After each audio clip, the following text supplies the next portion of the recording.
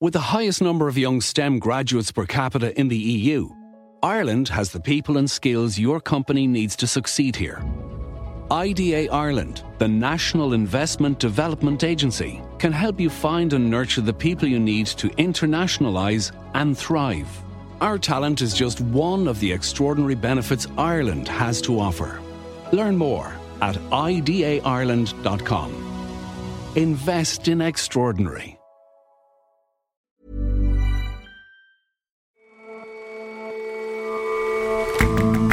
Hello and welcome to The Intelligence on Economist Radio. I'm your host, Jason Palmer. Every weekday, we provide a fresh perspective on the events shaping your world.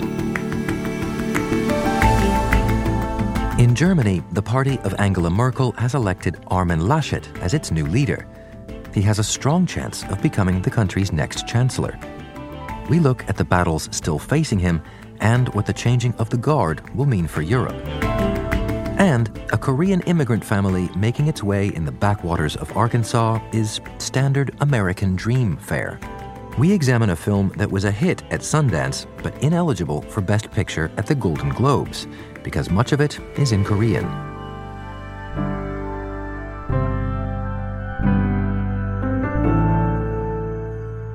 First up, though. Dear customers, this is your captain. I ask you to follow the rules of conduct for passengers on board of our aircraft. In Berlin yesterday, the Russian opposition politician Alexei Navalny boarded a plane to head home to Moscow, 5 months after he was poisoned with the nerve agent Novichok. His homecoming was no secret. The plane was packed with journalists and supporters who applauded when he got on board. But things didn't exactly go to plan, prompting international outcry. It's clear that Mr. Navalny's return is putting President Vladimir Putin in a tough spot in dealing with his most vocal opponent. This was probably the most surreal flight I've certainly ever been on. Our Russia editor, Arkady Ostrovsky, was on board with Mr. Navalny. It turned into a bit of a political circus. Everybody knew at boarding that Alexei Navalny was going to be on that flight. He was the last to get on the plane. He refused to answer any questions. He was surrounded by journalists through the entire flight. He was just with his wife, his press secretary, watching a movie. And the flight was going to the destination that was announced on boarding, to Vnukovo Airport. Dear friends, this is your captain just now. Our way is Sheremetyevo as diversion. I will advise you after landing about additional information. About 10 minutes before it started descent, the pilot came with an announcement saying, "Oops, sorry, for technical reasons we have to divert this plane to a different airport." The real difficulty was, in fact, that there was a massive crowd gathered at that airport, and the Kremlin was desperately trying to avoid giving Navalny a chance to be greeted by his supporters and to have those pictures spread all over the social media. And so what happened when the plane actually landed? Navalny got off the plane with all the journalists surrounding him. He was taken by bus to the terminal building, and as he was walking towards passport control, he suddenly spotted a large lit panorama picture of the Kremlin on his left side. And being a politician and being a media-savvy politician, he stopped immediately and he gave a sort of a mini press conference. Apologizing first for causing trouble and inconvenience to everybody who had to be diverted. He said he was not afraid of anything because the truth was on his side.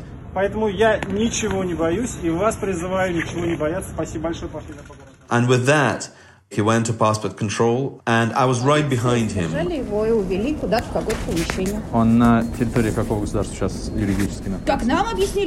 there was a pause, and we were standing at the passport control. His lawyer got through. Navalny said to the border guard, "You must have been missing me." The border guard took a while, then called the police, and Navalny was escorted into the grey zone of Sheremetyevo Airport. So he was arrested on the spot. I mean, what reasons were given for that arrest? So there were no reasons given. They said they wanted to clarify a few things. And it's almost comical because the reason they want to arrest him is for breaking parole on a suspended sentence in the case which was overturned by the European Court of Human Rights. And the reason he missed his parole is because he was busy surviving the attack with Novichok nerve agent in a Berlin clinic. And you've known Mr. Navalny for some years. Why did he decide to return on pain of arrest or worse? The reason he decided to return is that he is a politician. What politicians do, they fight for power. You can't fight for power in Russia sitting abroad being in exile. Look, he feels the truth is on his side, and it is actually on his side.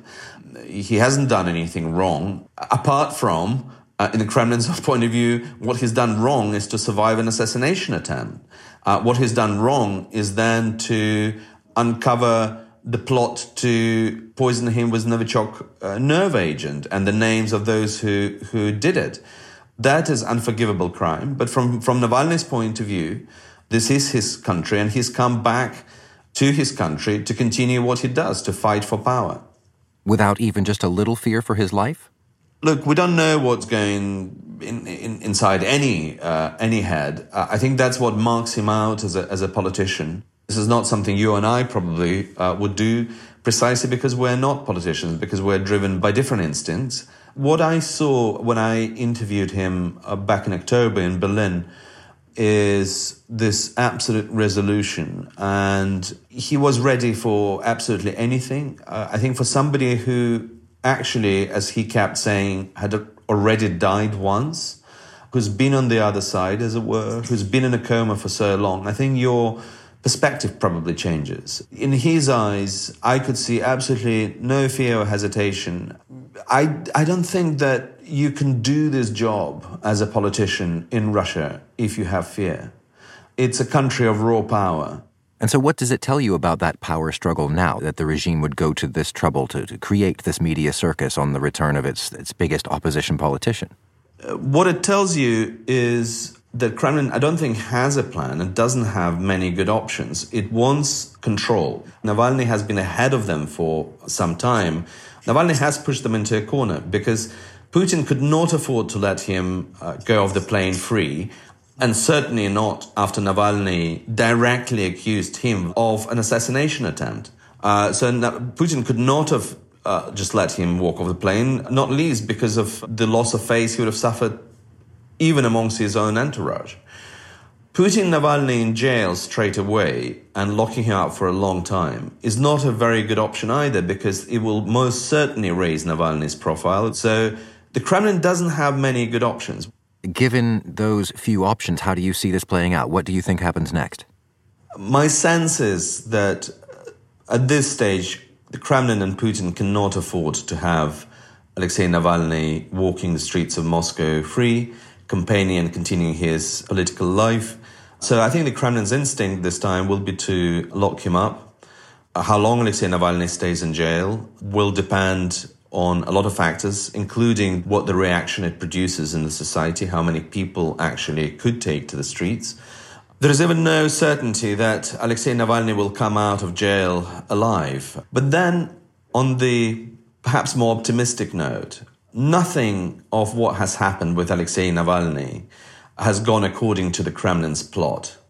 The politician like that was not supposed to arise in Russia. He was not supposed to gain such following. He was not supposed to have survived the assassination attempt. It's a banal thing to say, but life is full of surprises and politics. And Alexei Navalny's story is nothing but an ordinary one. So he escaped unscathed a few times before. Let's hope he can do so again. Arkady, thank you very much for your time. Thank you, Jason. For more analysis like this from our international network of correspondents, take out a subscription to The Economist. Get a great introductory deal at economist.com/intelligence offer. The link is in the show notes. World peace might feel kind of like a pipe dream, but what if I told you it's not? 2024 will see more than 50 elections around the world. And in some places, peace is actually on the ballot. One reason is because countries in Europe and Latin America have been experimenting with this thing called feminist foreign policy. Because right now, the way that we wage war and peace, it's kind of a boys' club. The new season of Things That Go Boom from Inkstick Media and PRX is coming March 18th. Find it wherever you get your podcasts.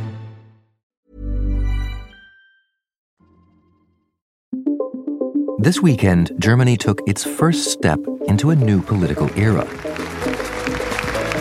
On Saturday, Armin Laschet was elected leader of Angela Merkel's party, the Christian Democratic Union, or CDU, making him well-placed to succeed her as the country's next chancellor. Bewusst, die mit diesem Amt verbunden ist, und ich will alles tun, dass wir zusammen. Mr. Laschet, who currently leads the western state of North Rhine-Westphalia, was a moderate choice to lead the center-right party. Wir lassen uns unser Land. In his final speech as a candidate, he warned against the dangers of political polarization. Nicht kaputt machen. But he's by no means guaranteed to be Germany's next leader. While the CDU has led Germany for all but 20 of the past 72 years, its efforts to maintain its image as the party of power and unity are being tested, throwing into question not just the future direction of the party, but of Germany itself. So the Christian Democrats have been essentially looking for a new leader for almost a year. Tom Nuttall is The Economist's Berlin bureau chief. In essence, the campaign was extended for such a long period because of the pandemic. There were two party congresses that were meant to be held to choose a new leader, and they both had to be cancelled. In the end, they decided to do it digitally. And who is Mr. Laschet? What did he run on? Armin Laschet represents continuity Merkelism. That's certainly how he presented himself in the campaign. That's not a bad way of understanding the way that he has governed in North Rhine-Westphalia, the big state in Germany's west that he's been in charge of since 2017. He's a moderate, he's a pragmatist, he likes to build bridges to opponents, he likes to sort of incorporate different views into his governing style. He doesn't particularly seem to have a very strong set of ideological, political propositions. And when you talk to people close to him, they always emphasize the manner in which he governs rather than the substance of his political beliefs. A few days before the CDU vote, I went to Düsseldorf and met with Serap Güler, a close ally and a strong supporter of Armin Laschet, and she explained to me why she was backing him for the leadership. We need, in this time, with Corona and after Corona, a leader who can integrate, who can bring different positions together. Was it a close-run thing?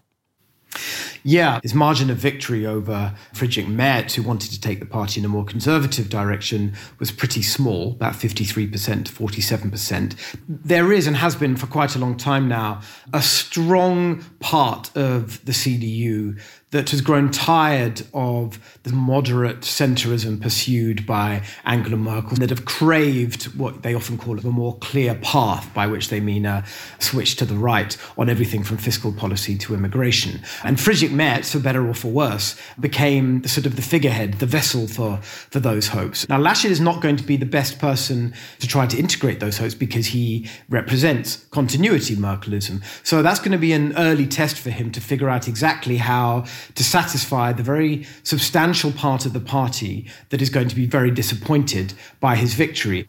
Any guesses as to what sorts of positions he would take as chancellor if he were to get there? Yeah, one thing that we do know about Armin Laschet is he doesn't really seem to sit outside of the mainstream in his party on fiscal policy. The CDU famously is a party of what they would consider to be fiscal responsibility, balanced budgets. Obviously, Germany is, like everywhere, is running a huge deficit at the moment, but Armin Laschet has said that he thinks Germany should return to a balanced budget policy, the famous Schwarze Null, Black Zero, by 2024. He hasn't given us very many details on how he would plan to do that, if that would mean spending cuts or tax rises. Armin Laschet, as a state leader, does not have a great many foreign policy responsibilities, but we have seen over the years a tendency towards dovishness on authoritarian states like Russia and China, some rather worrying statements about the Middle East, Syria, and ISIS. And in terms of establishing who will, in fact, end up as chancellor, what happens next?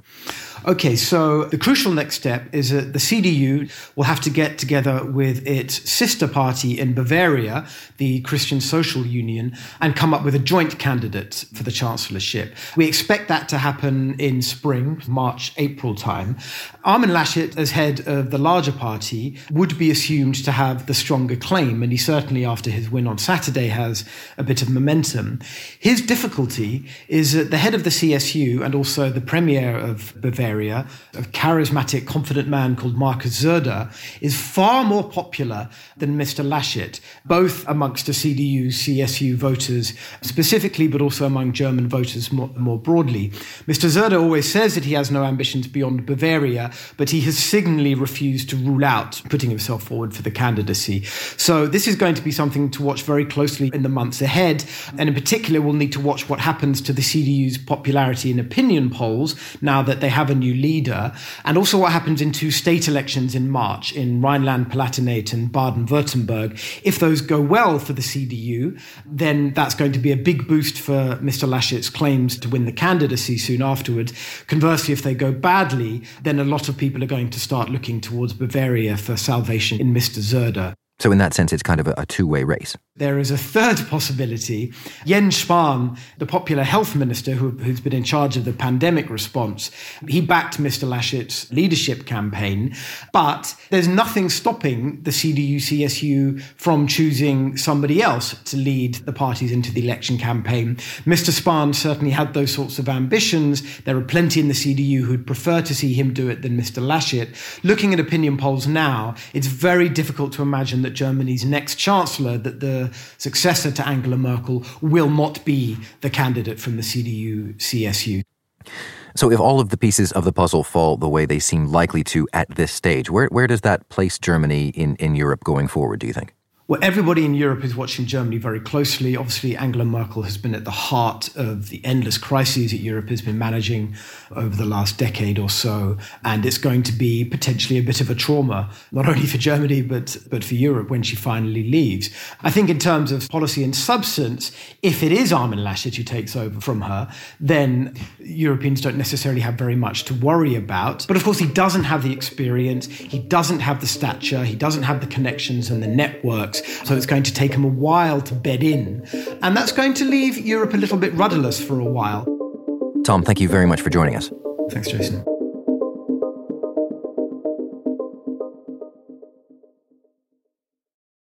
여기 대체 어디야? 집이지?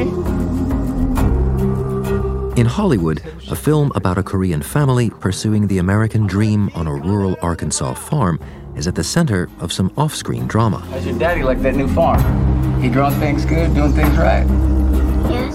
Minari earned rave reviews from critics on its premiere at the Sundance Film Festival. But now it's making headlines for a different reason. Grandma smells like Korea. 야, 뭐라고? Grandma smell? Minari is a film written and directed by Lee Isaac Chung, based on his parents' experience as Korean immigrants in Arkansas. Noah Gittell writes about culture for The Economist.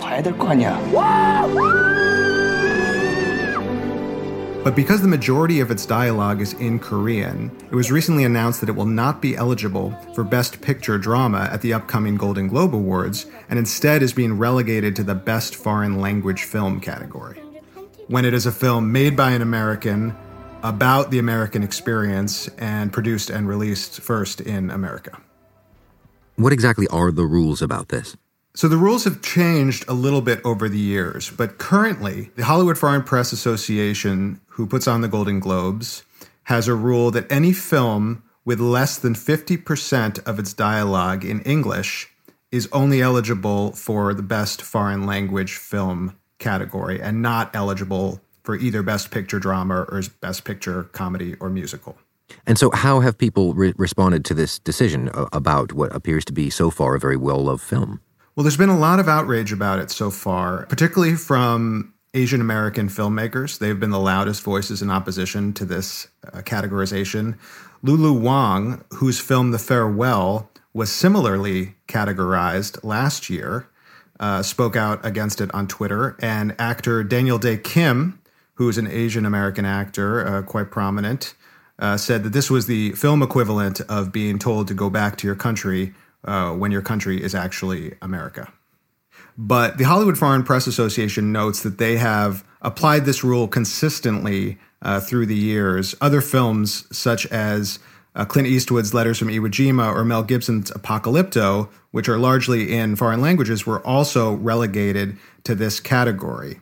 Critics of the decision, however, feel that it's time for a change and that Minari is a uniquely American film about the American experience. Well, and this also perhaps constrains its future when it comes to things like the Oscars. The Oscars have different rules when it comes to these categories. They have a category called Best International Film, in which every country submits one film to be recognized, and the Academy picks 5 to be nominated. It is not based on language. It is based on country of origin. The Golden Globes category is based on language, so there's a real discrepancy here, and Minari is in danger of falling through the cracks. But insofar as it loses that fair shake, perhaps at the Golden Globes, then that all this attention on that fact may be the push that it needs? I would agree. I think there's a very good chance that it wins the Best Foreign Language Film category, in part because it's an excellent film with a lot of support, but also because people may rally around it due to this controversy. And frankly, for a small film like Minari that doesn't have major stars or a major director attached, this controversy is incredibly valuable and earns them a lot of media that major studios like to pay for at this time of year. Noah, thank you very much for your time. You're welcome.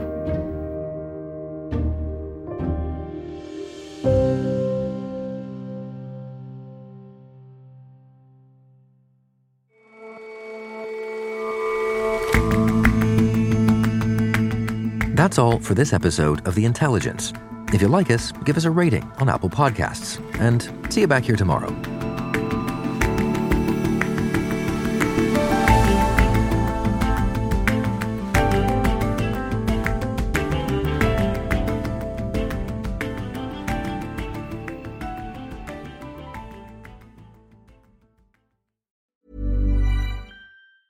With the highest number of young STEM graduates per capita in the EU, Ireland has the people and skills your company needs to succeed here. IDA Ireland, the National Investment Development Agency, can help you find and nurture the people you need to internationalise and thrive. Our talent is just one of the extraordinary benefits Ireland has to offer. Learn more at idaireland.com. Invest in extraordinary.